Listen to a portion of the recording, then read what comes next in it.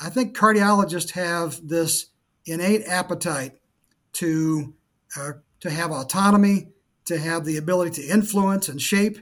And what we need to do is empower them. That's why our little tagline is empowering cardiovascular specialists to transform patient care.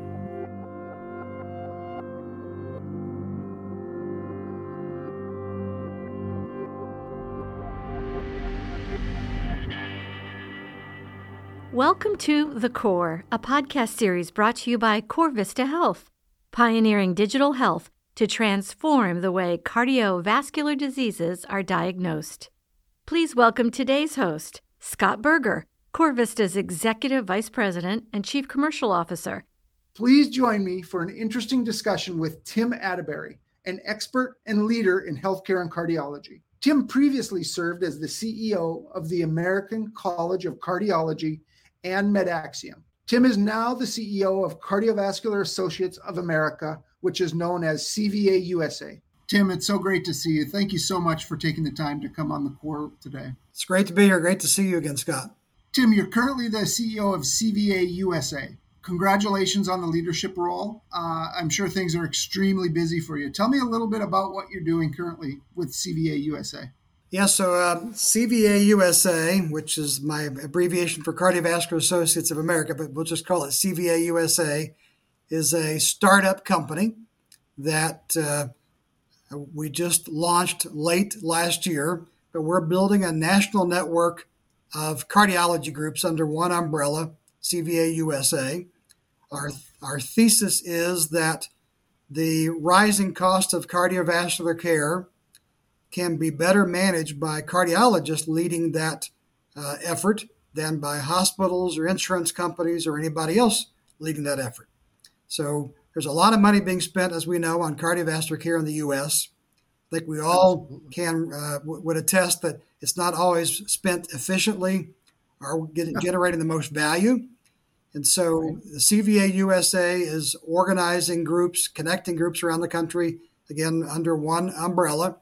Our goal is to support those groups, and our tagline is empowering cardiovascular specialists to transform patient care, because we believe there are a lot of opportunities to improve patient care, quality, safety, cost, access, efficiency, and the people that should be driving that are the cardiologists, and we want to provide the cardiologists with the resources, both capital, dollars, and intellectual resources they need to transform care in their communities. And as we do that one community at a time, we'll transform care throughout the country. That's so impressive. As I think back, and some of my mentors have always said, you just have to focus on the patient. And the person who's with the patient is the physician. And the physician is going to know best how to treat and how to help that patient. And it sounds like you're focused directly with those physicians who are sitting next to the patients every day to help them with their cardiovascular care. With CVAUSA, you've talked about cardiologists being great businessmen, being great stewards of health, cardiovascular health. One of the things that I've seen, though, in my relationships, as it comes to technology and as it comes to these virtual meetings, everyone is now learning. I'd imagine that CVAUSA, one of the things you're looking at doing is actually helping them into this virtual world. I'm assuming that's one of the advantages that you can offer these groups. Absolutely. Yeah, we're our vision and our plan, business plan and operations plan is to create a platform, a virtual care platform that multiple modules or nodes or solutions can be connected to that platform. So it will be agnostic in terms of it doesn't have to be the Philips platform. And I like Philips, and I've got good friends at Philips, and they've got a wonderful solution. But we don't want to be in a situation where the platform limits our ability to provide solutions. So the platform is a vehicle. It's like a highway. And that highway can have a Chevy, a Pontiac, a Buick, a Camaro, a Corvette, or a big Mack truck rolling down the highway. We need to create that distribution delivery system, that platform, and then we'll connect things to that platform.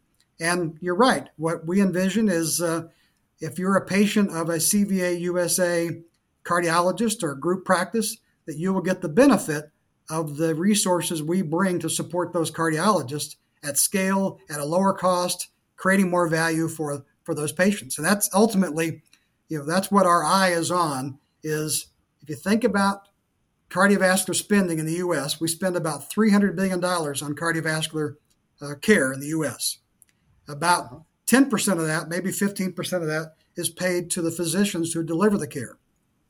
The other 85% is spent on pharmacy, hospital, et cetera.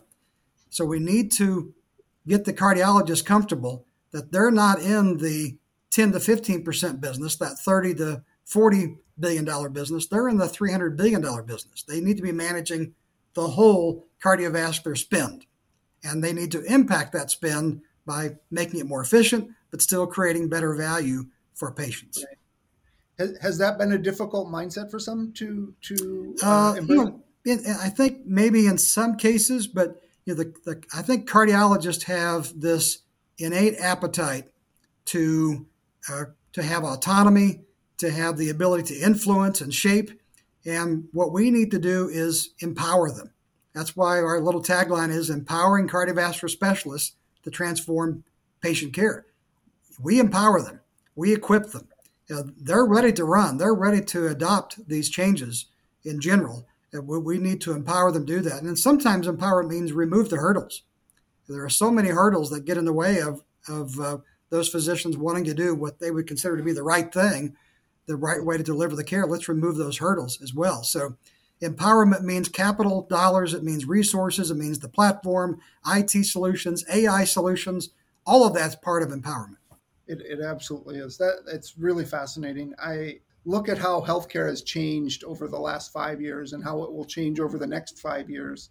This is an important aspect of that, because we look at the cardiology offices that are popping up, the OBLs. A lot of care is focused more on this outpatient center aspect, and incorporating that outpatient care along with moving towards more of this remote or virtual care is going to help streamline the system. It's going to help reduce costs, and it's going to incentivize these groups who embrace it at an earlier point in time to be more successful with it. Yep.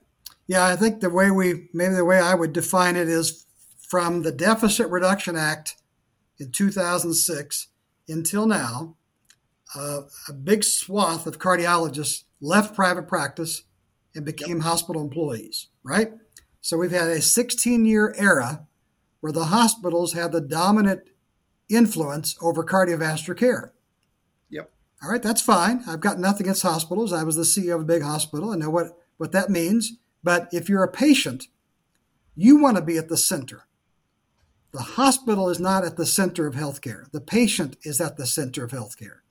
The hospital is a part of the delivery system. It's a cost, and we should manage that high cost so that only the patients who need to be in the hospital are in the hospital. If you don't need to be in the hospital and you can get your care any other way, in the rural hospital, the rural critical access hospital, a rural health clinic, on an Indian reservation, in a prison, whatever it is, let's get the care to you. Absolutely. And in our conversations at CorVista, you talked a lot about all of those areas, the critical access hospitals, the rural hospitals, the prisons, the Indian reservations. It's all focused on getting better care to the patient. And if we all focus on that, if we all do our part in focusing on better care for the patients, it's going to be more cost effective and it's going to be better care. You talked about the changes over the last 16 years. Obviously, we see significant changes happening now, moving back more towards putting the physician in front of the patient. There's so much focus on this value-based healthcare. Yeah. You must see that as an advantage for you. The environment that we're in, this value-based care, and I have another term for it at times, it's risk-based care. Right? Yep. And I know it's spooky whenever you look at physicians, you say risk-based care. Everybody flinches a little bit. There's this reflex to taking a risk.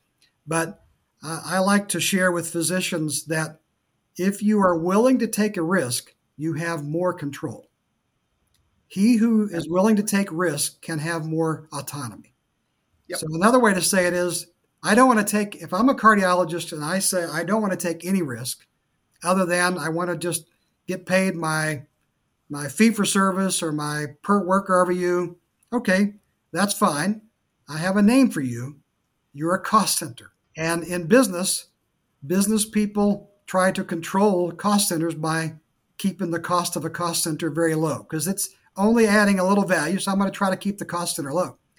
Physicians need to embrace value-based care, risk-based care as part of their desire to have more autonomy. And we know the great moral injury to physicians is when they perceive that they have lost autonomy. So I flip this right back to docs. You want more autonomy, right? Yes, I do. Then you are going to have to unfortunately step up and be more accountable. Because by being more accountable, by taking risk for total cost of care, for quality, safety, patient experience, you will have more autonomy. If you don't do that, then somebody else who does do that will have the autonomy and you will be delegated under them. You can't have it both ways, can you? You can't have it both ways. You were also the, as we talked about earlier, you were the CEO of the ACC and MedAxiom. How do you feel like that role has prepared you for what you're doing? Obviously, a wealth of experiences have come with that, a wealth of relationships. But how do you think it's prepared you for what you're doing currently? Yeah, absolutely. I was very fortunate, blessed to be able to be the CEO of the ACC and be involved with projects in the U.S. and internationally. And one of the things I learned, Scott, that I didn't have an appreciation for, I remember a meeting actually two meetings, but the first one was in Saudi Arabia. And there was a speaker at the podium talking about the rising cost of cardiovascular care in Saudi Arabia. And he had a chart and he showed the current line. Here's our current spending. And because of the aging population, here's the forecast spending. And he had another line showing where the cost of care exceeded how much money the Saudi government and nation has available to spend. And his point was we have to find a more efficient way to meet the needs, the cardiovascular care needs of Saudi citizens. That was an eye-opener because I thought for a long time only America has this problem of unsustainable healthcare costs. It's a worldwide problem. And by the way, cardiovascular disease is the number one cause of death, not just in the U.S., but worldwide, including countries that you would think, well, maybe communicable diseases are the leading cause of death. No, cardiovascular disease is the leading cause of death in India, the continent of Africa, in all of Asia, in all of Europe, all of North America, and South America. Big unmet need. Very big unmet need. So you're talking about that. That was the first one that really sticks out. Tell me about the second one. The second one was in a place called China. And the speaker there was from the Ministry of Health in China, talking about how they have a wealthier country, and a wealthier country, people tend to eat better, and people tend to eat things that are not always so good for you. They get more weight, they get hypertension, they are more likely to have heart disease. And so that second meeting was even more stunning to me because I thought, well, Saudi Arabia is a very wealthy country on a per capita basis. Maybe China has maybe more of a lower class or poor people. But the reality is China is grappling with the rising cost of cardiovascular care. So this really struck me that we need to have solutions for better care delivery. Again, it's back to two things: how care is delivered, one side of the coin, flip the coin over, how care is paid for. We need to transform care delivery, and we need to transform the way care is paid for. And we need to start thinking about care as the total cost of care, not just that one episode of care. Yep. It makes perfect sense. That's fascinating. Thanks for that. The role of private equity is another aspect because CVAUSA is funded by private equity. And I never thought I would be involved with private equity, but as I've learned through the last 6-9 months of developing the business plan for CVAUSA and then working with our investors at private equity, the private equity group that I'm involved with They want to transform patient care. They believe that you can do well by doing good. And I think that's what we all have to think about. There's a purpose that we all should carry into our healthcare work. And that purpose gives us a sense of meaning for ourselves. Why am I doing what I'm doing? And if it's to make money, that's not a good enough purpose. For healthcare, you have to have the idea being that I'm doing something directly or indirectly that is going to improve patient lives. And let's add one more thing. It's going to improve patient lives, and it's going to lower the total cost of care. If we can do that, those of us who are not clinicians, if we can do things that impacts patient lives favorably and also lowers the cost of care, then we can go to bed at night knowing that we did our part to help American healthcare. I love it. Tim, thank you again for joining me on The Core. Your insights have been so valuable to address these changing times. Take care.